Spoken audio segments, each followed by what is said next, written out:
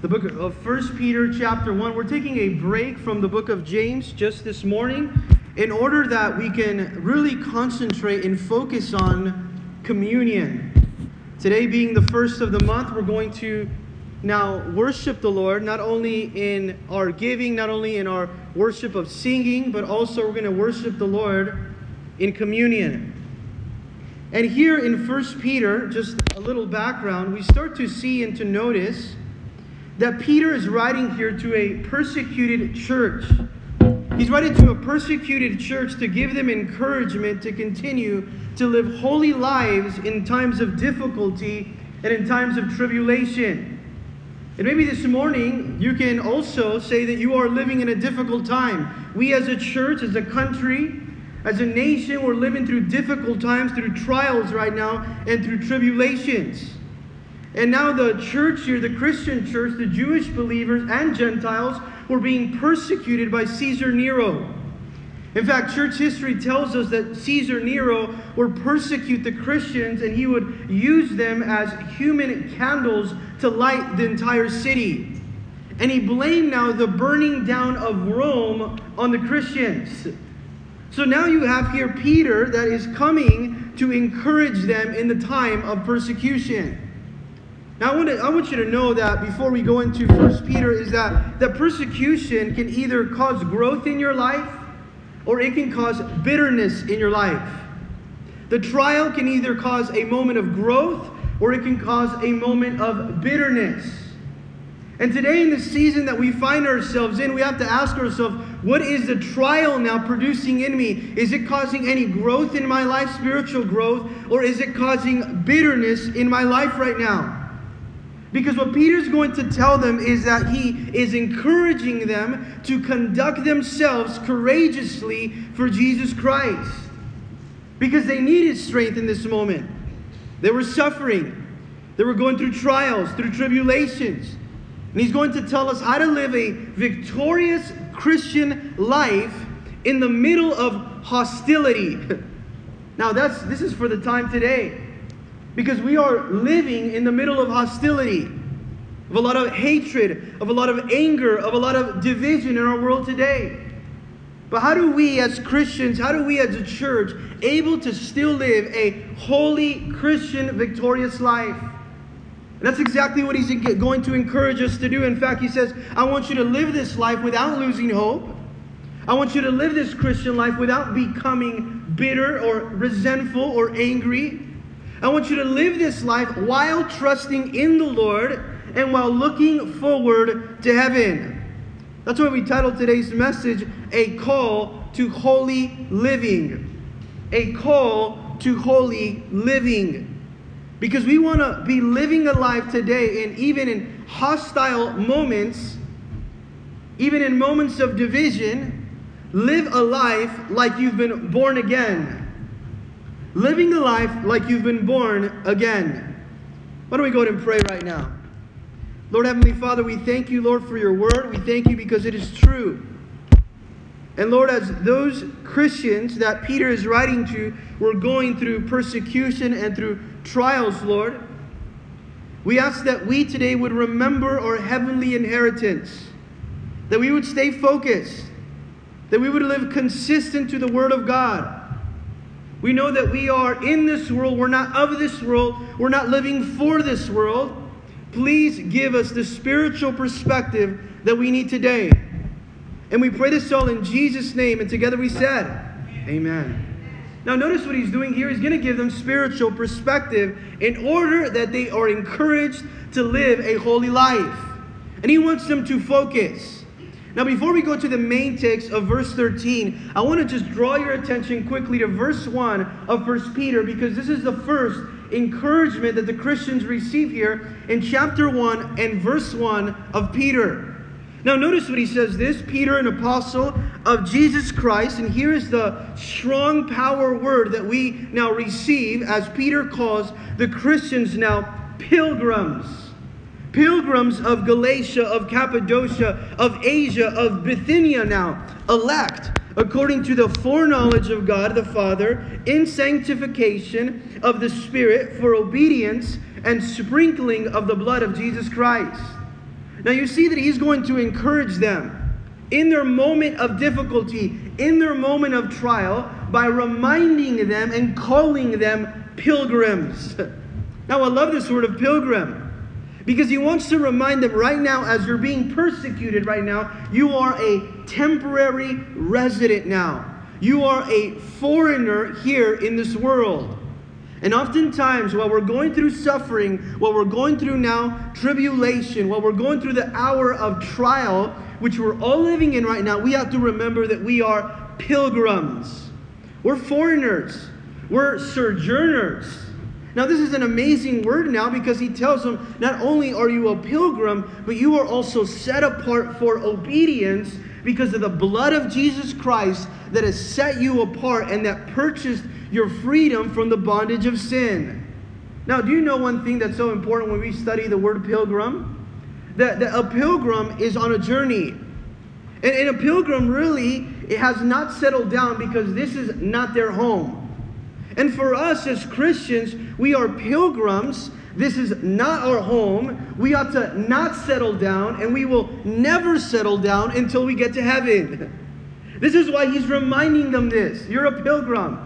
Know this, you're not settling down right here. You're just passing by. You're a sojourner. You are on a journey. In fact, we are on a pilgrim course that started at the cross and is going to end in glory. That is our pilgrim course. But then we go down to verse 6 of chapter 1. After telling them that they're pilgrims, he wants to encourage them in their trial. And notice what he tells them in verse 6 of chapter 1. In this you greatly rejoice. Now know this. The rejoicing that happened is not based off of circumstances. The rejoicing that is happening is basing on trusting on the Lord in the moment of the fiery trial. And he says this, in this you greatly rejoice, though now for a little while. And I want you to circle that in your Bible, for a little while. There are often times that we think, Lord, when is this trial going to end? When is this suffering going to end? When is the persecution going to end, Lord? When is the pressure going to finish already? Well, he reminds them now it's just a little while in comparison or in contrast now to the promise of eternal life that they have and the inheritance of heaven. Now notice what he says this in verse 6. In this you greatly rejoice, though now for a little while, if need be, if God deems it necessary in your life, that you have been grieved by various trials. Maybe for a little while you've been grieved by these trials. I want you to rejoice in this. Notice verse 7. That the genuineness of your faith, being much more precious than gold, that perishes, though it is tested by fire, may be found to praise, honor, and glory at the revelation of Jesus Christ. Now, isn't this amazing here? That he's reminding them, it's just a little while, this trial. And although you are grieved right now, as you're going through this trial, I want you to rejoice, because just like gold is refined in the fire, so also your faith is refined in the fiery trial. And we know that, what does the fire do to gold? It melts away the impurities. It tests the gold. It proves the gold authentic. And what he's saying here is that this fiery trial is going to melt away the impurities that are taking place in your life, so that it produces growth, so that it produces spiritual maturity, so that it produces endurance in your life. I like how it's been said before when I've heard this quote, faith needs to be tested, otherwise it cannot be verified. Faith needs to be tested, otherwise it cannot be verified. Do you know how your faith is verified? Your faith is verified as it is tested in the fiery trial to see now the authenticity of our faith. And this is exactly what he's saying. This moment is causing spiritual growth in your life, therefore you can rejoice. Not only are you a pilgrim, just passing by to heaven, not only can you rejoice because God is producing spiritual growth right now, but then in verse 9, look what he tells them this, that as you're trusting God, you have a reward, and the reward of trusting God right now is the salvation of your souls. What a comfort here for us this morning. It says in verse 9, receiving the end of your faith, the salvation of your souls. This is the end of our faith.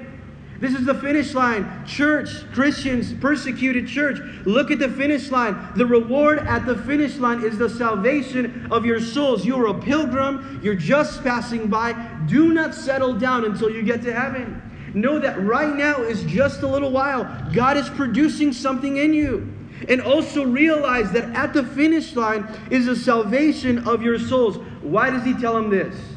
Why in the beginning of this letter does he tell this to the church? Because he wants to encourage them so that they don't become discouraged, stumble, and fall away. Do you know how many Christians today are stumbling because of discouragement and they fall away? They start to compromise so that they fall away because of the trial.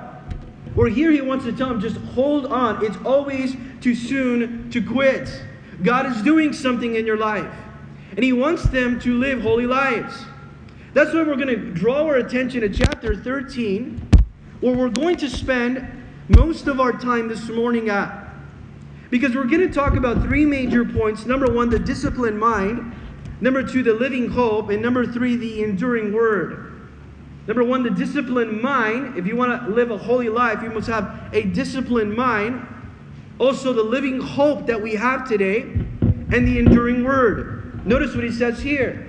Therefore, having been said that, now having said that you're a pilgrim, that God is doing something, and also that the end is the salvation of your souls, therefore, gird up the loins of your mind, be sober, and rest your hope fully upon the grace that is to be brought to you at the revelation of Jesus Christ.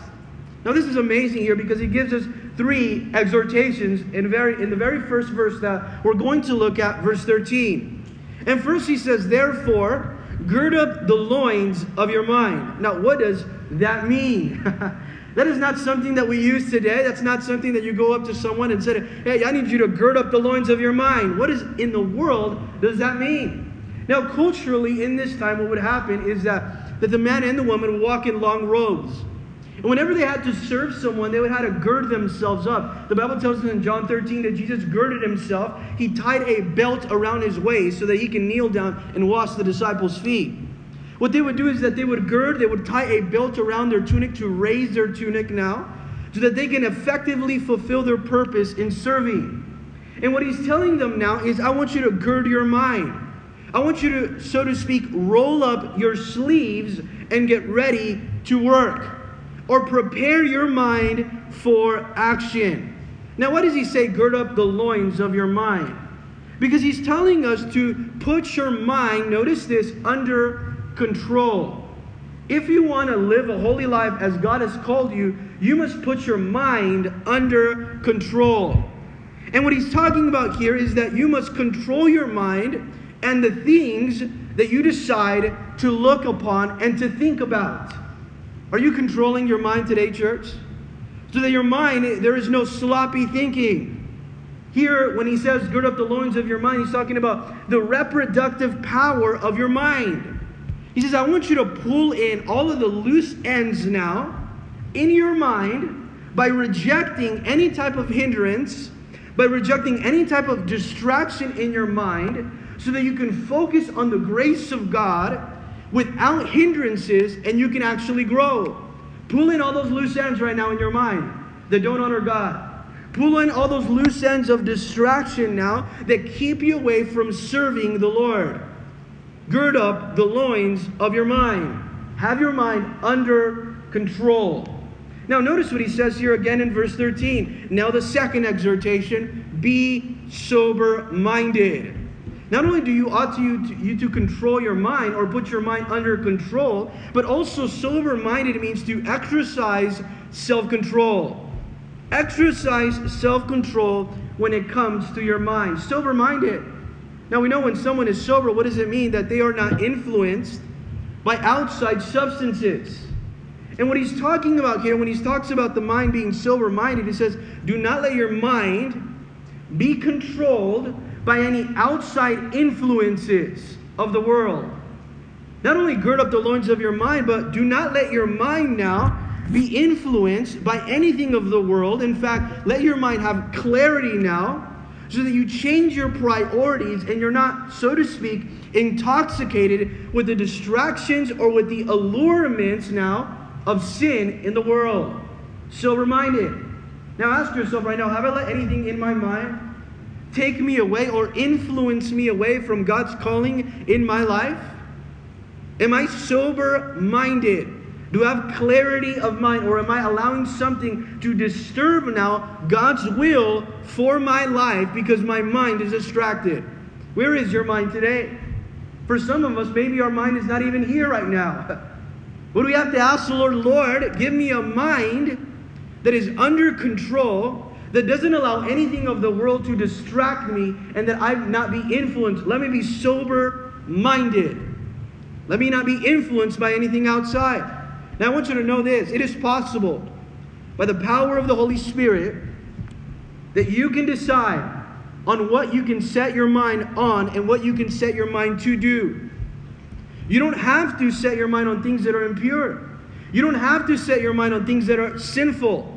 And oftentimes we think, well, I have no other option in my flesh. No, the Bible tells us that you can set your mind on whatever things are pure, whatever things are lovely, whatever things are praiseworthy, whatever things are a good report. Meditate on these things, and then the peace of God that surpasses all understanding and the God of peace will fill your heart and guard your mind.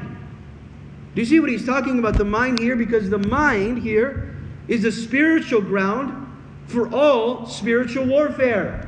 You know where spiritual warfare begins? Where's the battleground for spiritual warfare? It begins in the mind. That's where it starts. That's why he's telling us if you ought to live a holy life, you must have, number one, a mature mind. A mind that is focused on the Lord. In fact, we will fail, and I want you to know this, we will all fail in spiritual warfare if we do not gird up the loins of our mind. If we don't say, Lord, through your power, I want to pull in all those loose ends of distraction, of influences that are coming in my mind to distract me. And then he tells us in verse 13, and put your hope, notice this, verse 13, the hope fully on the grace that is to be brought to you at the revelation of Jesus Christ. Now, I want you to know this, in tribulation, in trial, in suffering, church, now put your mind under control right now. Focus, church, he's telling them. And also, put your hope or get rest, get strength now, or lean in with confidence. No, right now, lean in with confidence now, fully on the future grace of God, which is your salvation.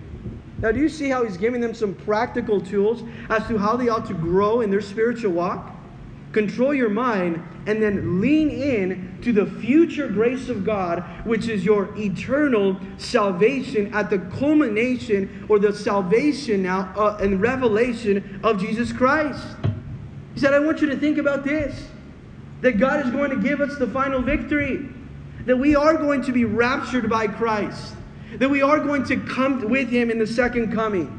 And we can rest our hope, our expectation. We can have confidence today in the pressure because our hope and our expectation, our strength is in heaven, in knowing that we have our final victory.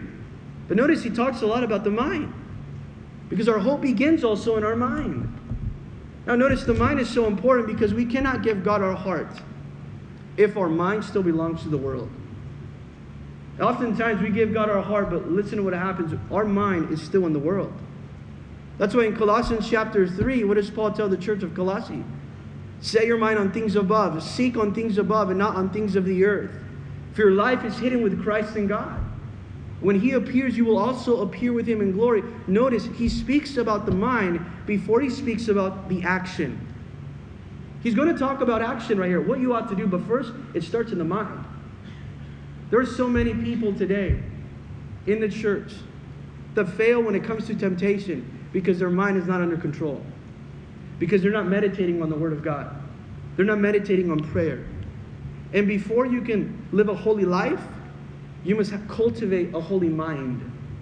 Before you can live a holy life, you must cultivate a holy mind. And the only way you can cultivate the holy mind is by listening to the Word of God, by memorizing the Word of God, by fellowshipping in prayer, by fellowshipping with other believers. And notice what he says here now in verse 14, as obedient children.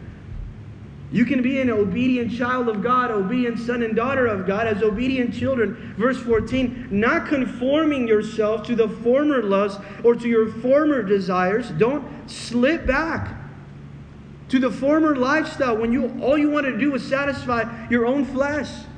And this is what he tells them in verse 14, conforming yourselves to your former lust as in your ignorance. Do you remember back when you didn't know any better? Well, don't conform yourself. Don't blend in. Don't go now subject yourself to the days when you used to just live that way to please yourself. Do not do that.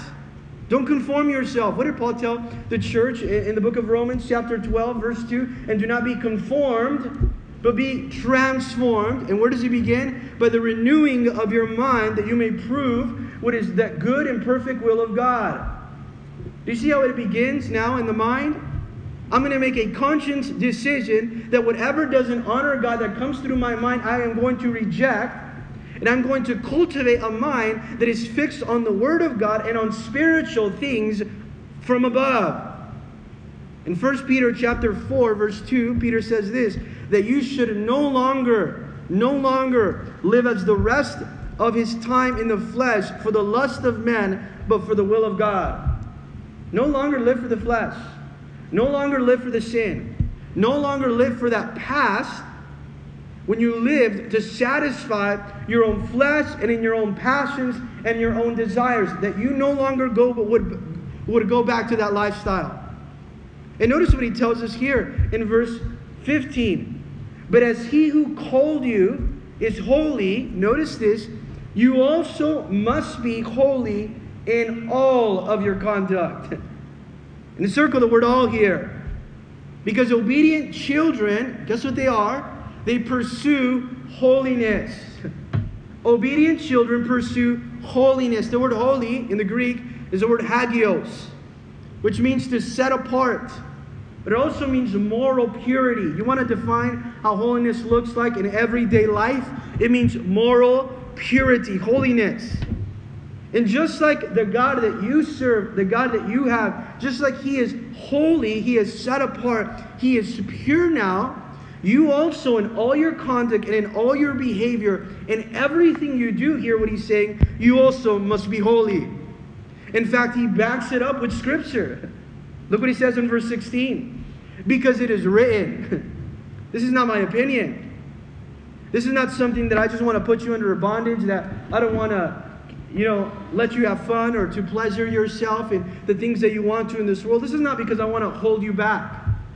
This is because this is what the Word of God says.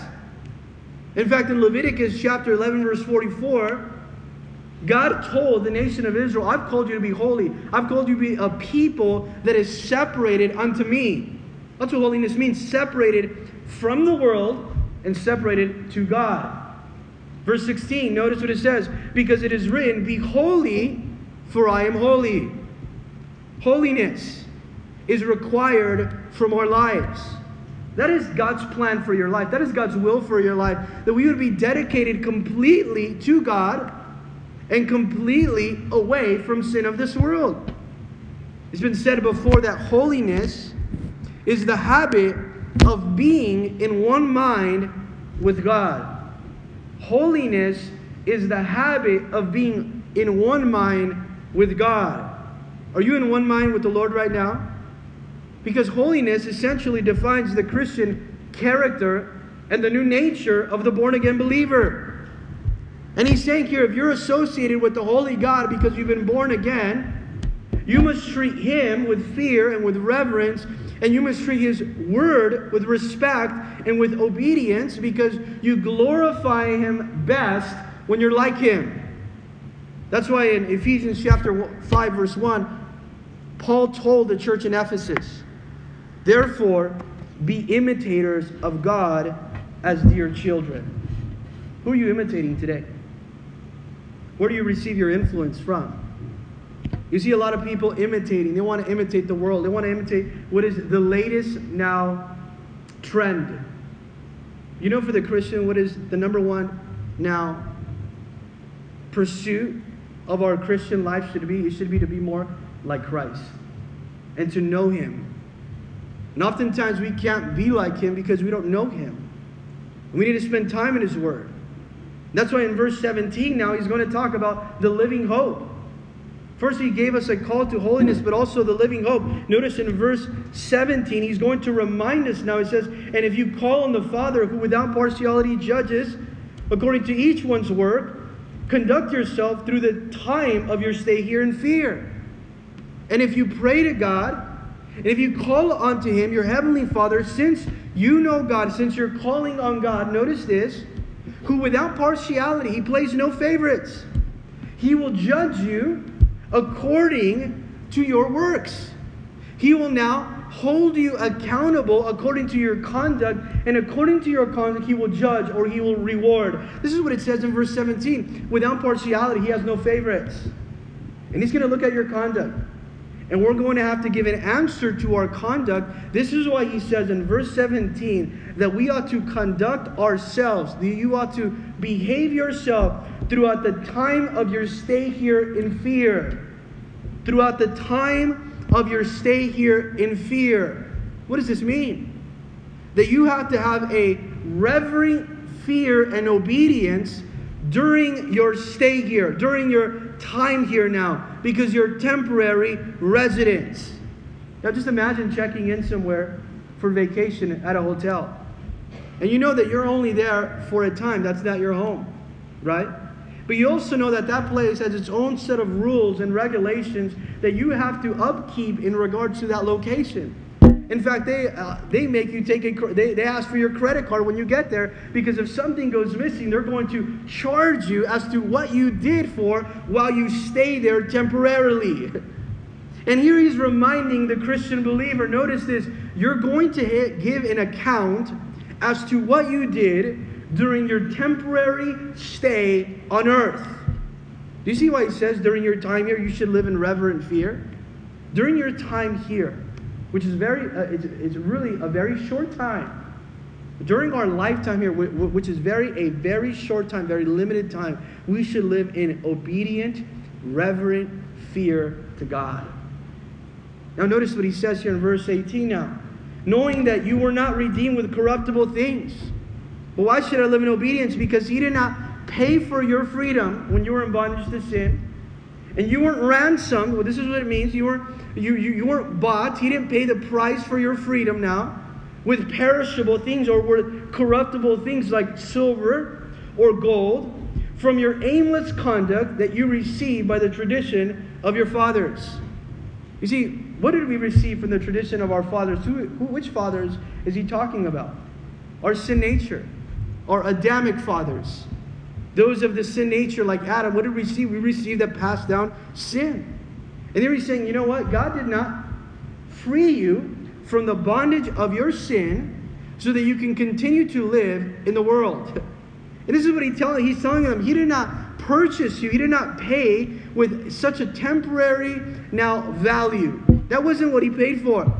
The work in your life wasn't done with temporary things when He rescued you from your aimless conduct. What's an aimless conduct? God rescued you from an empty life. And when He rescued you from that empty life, He didn't do it with something that was temporary or something that was monetary, something that was only valuable here on earth. He didn't do it with that. When you were empty and you were in bondage, He rescued you with something much more precious than something that was temporary. And notice what He says here in verse 19. But with the precious blood of Christ, as a lamb without blemish and without spot. This is amazing here. Now I want you to look at the word that says here, precious. It wasn't temporary. It wasn't corruptible, where it can corrupt, where it can become old. But it was precious now. It was costly what He used to pay for your freedom. It was costly what He used to pray now for the judgment of your sins. It was honorable. It was a sinless, spotless, perfect sacrifice. It was the Lamb of God. In Acts chapter 20, verse 28, what do we see here? That we are exhorted now, and we are reminded, where the apostle says this, therefore take heed to yourselves, and to all the flock which is among you, that the Holy Spirit has made you overseers to shepherd the church of God. Shepherd the church of God. We are the church of God, which He purchased with His own blood. Notice this, God did not purchase you with anything else but the blood of His Son. It had to be the perfect sacrifice. It was the Lamb of God. In the Old Testament, it would require that a lamb's blood was shed for the forgiveness of the sins of a household. And what the Lord did is that He sent His own Son Jesus so that the spilled blood of the perfect sacrifice in the Lamb of God would wipe away our sins. What does the precious blood do? As we even take communion right now and we remember of the blood. Number one, the blood washes you from your sin. Number two, it pays the penalty for your sin. And you know what it also does? It sets you free. And that's why we need the blood of the Lamb. In Him we have redemption through our sins now because of the blood of the Lamb. In fact, in verse 20, He says this, He indeed, God indeed, or Christ indeed, was foreordained. This was part of God's perfect plan, the perfect now Lamb of God before the foundation of the world, but was manifested in these last times for you. This was God's plan from the beginning of time. That He would save you of your sins before you even committed them, before the foundations of the world. And now it's been revealed to you in the days of the Messiah that you would know that it was through Christ that you would receive your forgiveness. This was always a part of God's plan, that He would rescue you of your sin. It was always part of His plan. In verse 21, He tells us, who through Him, through Jesus, you believe in God, who raised Him, Jesus, from the dead, and gave Him, Jesus, now glory, so that your faith and hope are in God. And it is through Christ Jesus, through the precious Lamb of God now, that you have faith in God and that you trust in God, who He raised now, Christ, He raised Him from the dead and He glorified Him. Now this is the gospel, the very simple gospel that He's reminding us. That you ought to live a holy life, that you ought to have your mind under control, because you are called to live now covered by the blood of the Lamb and called separated because of the Lamb of God. But notice here how the encouragement continues. Because how are we to maintain holiness, you would ask yourself. Well, yes, I was separated by the blood of the Lamb. I gave my life to the Lord. But this is what He's asking us to do now. Not only to be holy, but also to keep our focus on the Word of God. Because the Word of God keeps us holy. Look at what He says here in verse now 20. Since you have been purified your souls, how are you purified in your souls? By obeying the truth. You see, purification or sanctification comes when we are obeying the truth. Obeying the Word of God. There comes a great change in your life when you get in the Word of God. But not only when you get in the Word of God, notice this, when the Word of God gets in you. And the change starts to happen now. And He says, listen to what happens here. Since you have been purified in your souls because you've obeyed the truth through the Spirit now, in sincere love of the brethren, love one another fervently with a pure heart. Now you're called to live in obedience to the Word of God. And because you're called to live in obedience to the Word of God, because the Word of God purifies now your soul, so now, show, number one, sincere love. He's going to talk about two types of love. Sincere love, and then He's going to talk about fervent love. What is sincere love? Because you're obeying the truth now, you ought to show an unhypocritical love to one another. It can't be fake. You can't say you love that person, but you speak about them. No, you're obeying the truth. You're in the Word of God. So now, show something that is authentic. Show something that is sincere. Show something that is real now. That you love one another this way. And notice this, you love them also with a fervent and a pure heart. Now, what does it mean to be fervent? Fervent means a love that is willing to be stretched to the limits. That's a fervent love. A love now that is now passionate about meeting people's needs wherever they are at. Therefore, He's reminding them, since you're obeying the truth, it should be manifested to other people in sincere love and in fervent love. What did Jesus say? I give you a new commandment, that you love one another as I have loved you. Now notice verse 23, it says, having been born again. This is the fruit of the Spirit, love. they would be real, and that it would be fervent. You've been born again spiritually now, not of corruptible seed, not of something that will die. We're not born again from just our human flesh, but we're born again spiritually. It's not perishable, but it's an imperishable seed. What's the imperishable seed that we've been born again through? The Word of God. Therefore, our lives now are not marked here on earth, but we are looking forward to heaven. It's not perishable. We don't live now only to simply die. In fact, we die so that we can live. And that's what he's telling them. He's saying in verse 23, having been born again not of a corruptible seed, but of an incorruptible, through the Word of God, which lives and abides forever. You know how you were born again now? You were born again not of a human, now, flesh, or according to human flesh, he's saying. But when you were born again through the Spirit of God and through the Word of God. And let me tell you this, he's saying the Word of God doesn't perish. The Word of God doesn't die. The Word of God has no end. The Word of God stands the test of time. The Word of God is here eternal. And because the Word of God is eternal, and you were born of the Word of God, now you have eternal life. Do you see that we are born here on earth, a natural birth? What happens as soon as we were born? We're on our way to what? To decay.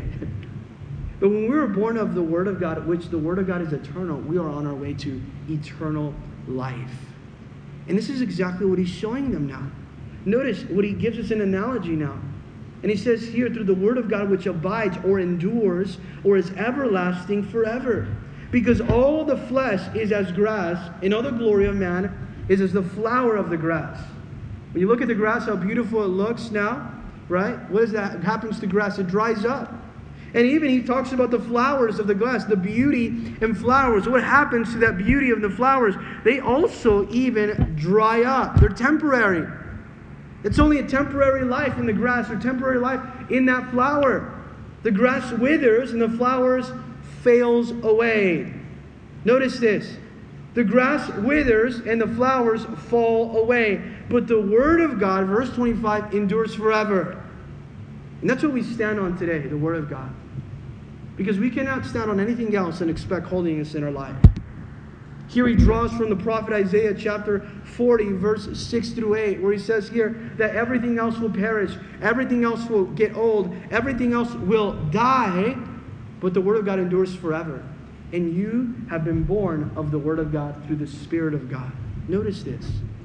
Everything else, all the beauty of man, it's drying up, it gets old, it is temporary, but the Word of God will last the test of time. Now notice this here, and now this is the word here. I love this here, the last verse, which by the gospel which preached to you.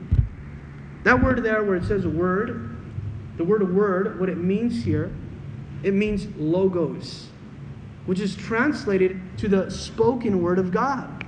This is the spoken word of God. This is the very breath of God by which the gospel was preached to you. This is amazing here. Because he gives us now a direct contrast from the things that you want to invest on, the things that get old, like money, like success, like career, like our life here on earth, that one day will end here on earth now. And then he gives us a contrast now to a lifestyle of living for eternity, where he says, you were born of the Word of God. The Word of God endures, and the Word of God is eternal. Therefore, your life is now eternal in the Lord now. But you know one thing here? Is that the Word of God does one thing for us. The Word of God keeps us living in holiness. How much are you in the Word of God? How much are you in the Word of God today? Because that's what keeps you in holiness. It's been said before that this book, the Bible that you hold in your hand, it will keep you from sin. It will keep you from sin. But sin also will keep you from this book. When we're living in sin, it's going to keep us away from the truth of the Word of God. But when you are in the Word of God and the Word of God is in you, it's going to keep you away from the sins of this life. Do you see why we need to continue to say, Lord, I want to grow from that which I've been born again from? I've been born again from something that's eternal, something that's not perishable, something that's not corruptible. I've been born again of something that is everlasting. It's the Word of God. Therefore, notice what he says, therefore, we ought to be holy. So how do we sum this up in 3 major points? Number 1, discipline your mind. Be holy and love fervently. Discipline your mind, live holy, and love fervently. Why don't we pray right now as we get our hearts ready to take communion? Lord Heavenly Father, we thank you, Jesus. We thank you, Lord, because you reminded us today that we are just sojourners, we're just pilgrims passing by. Thank you, Lord, because you reminded us that you're producing something in us that is holy. You're producing something in us through these trials, through the suffering, Lord. And I ask right now, Jesus, by the power of your Spirit, you would teach us to grow spiritually in the days that we're living in through hostility, the value in the trial. And that you let us look at the finished race, which the end is the salvation of our souls. Because when we think about these things, Lord, we can gird up the loins of our mind.